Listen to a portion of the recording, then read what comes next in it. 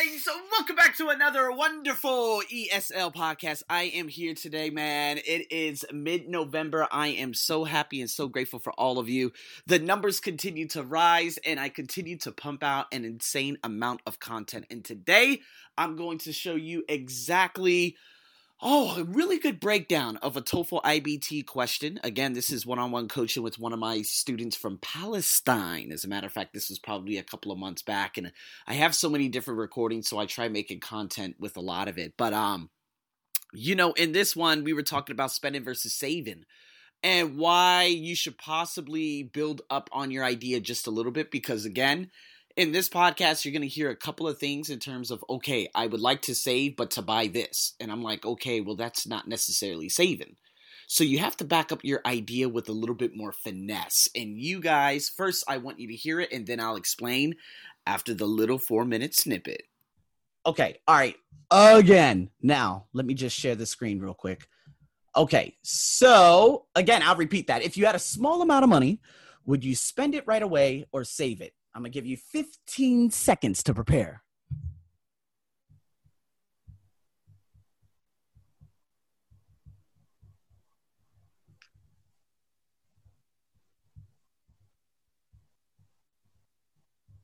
Okay, you ready for this?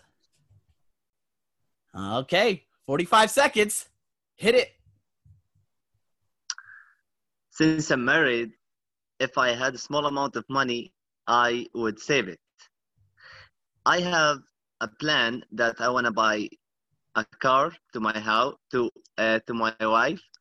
So I would like to save some money to give her the car that she wanted.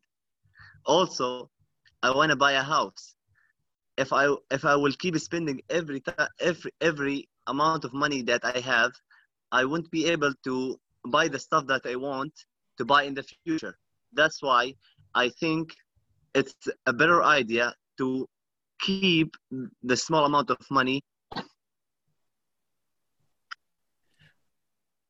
Oh, okay. All right. I was waiting. I was like, okay, is that the end? Okay, not bad. That's about 36 seconds or so, plus or minus 2.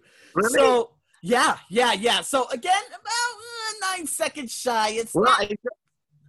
It tricks me because, like every time when I practice, I see the screen that there is 45 seconds, and I see where, what time left, and Yeah. Does it make you nervous when you look at the screen?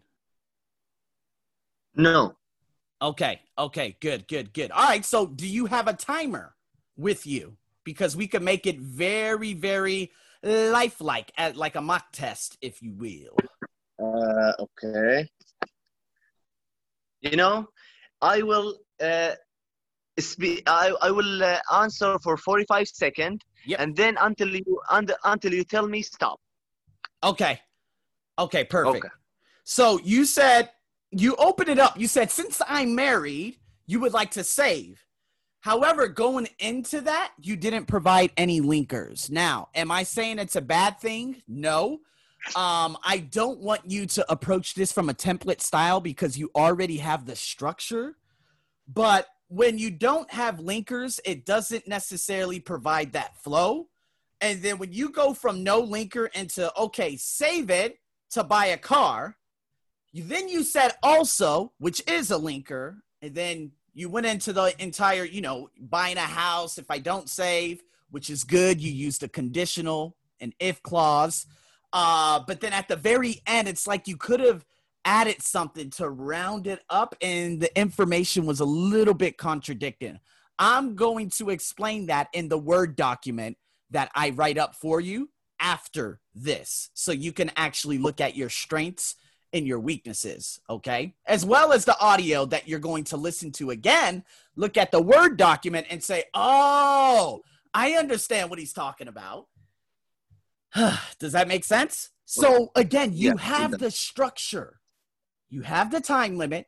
It's all about just letting it flow. I always want you to think in multiples of 2 in regards to this specific task. You opened up probably with a 3-second statement, and then which is okay because that gives you an additional 40 plus seconds to go into your body of work, which they are going to be grading you on.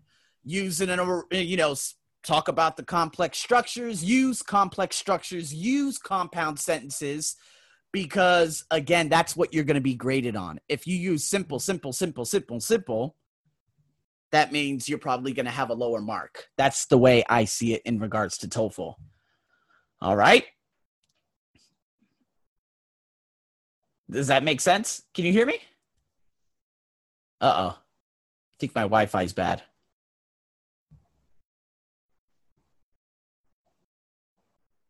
Okay, guys, so thanks so much for listening to this podcast. As I was saying before, it's very difficult to... Now, just think about it. If you say, hey, I want to save money to buy a car. Yeah, okay, to a certain extent. But we're talking about, are you more of a spender or are you more of a saver, right? Now, if he saves money to buy a house, to buy a car, that's great. But it's good to emphasize just a little bit more. So to save money in the long term so that you can invest in a car and a house, which gives you ownership of different types of property. Now, obviously, car being a liability, I understand that. But to own a house in a neighborhood where real estate is going up, therefore, if you sell it in about 10 to 20 years' time, the value might multiply.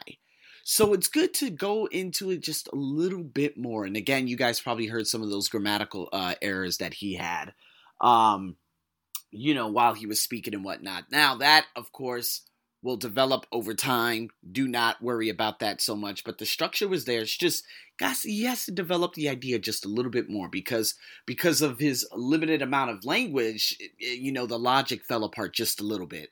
So with that being said, guys, we have a couple of more speaking questions to get into in the next podcast, so stay tuned for that. And thanks for tuning in to another one. I'm your host, as always. Over and out.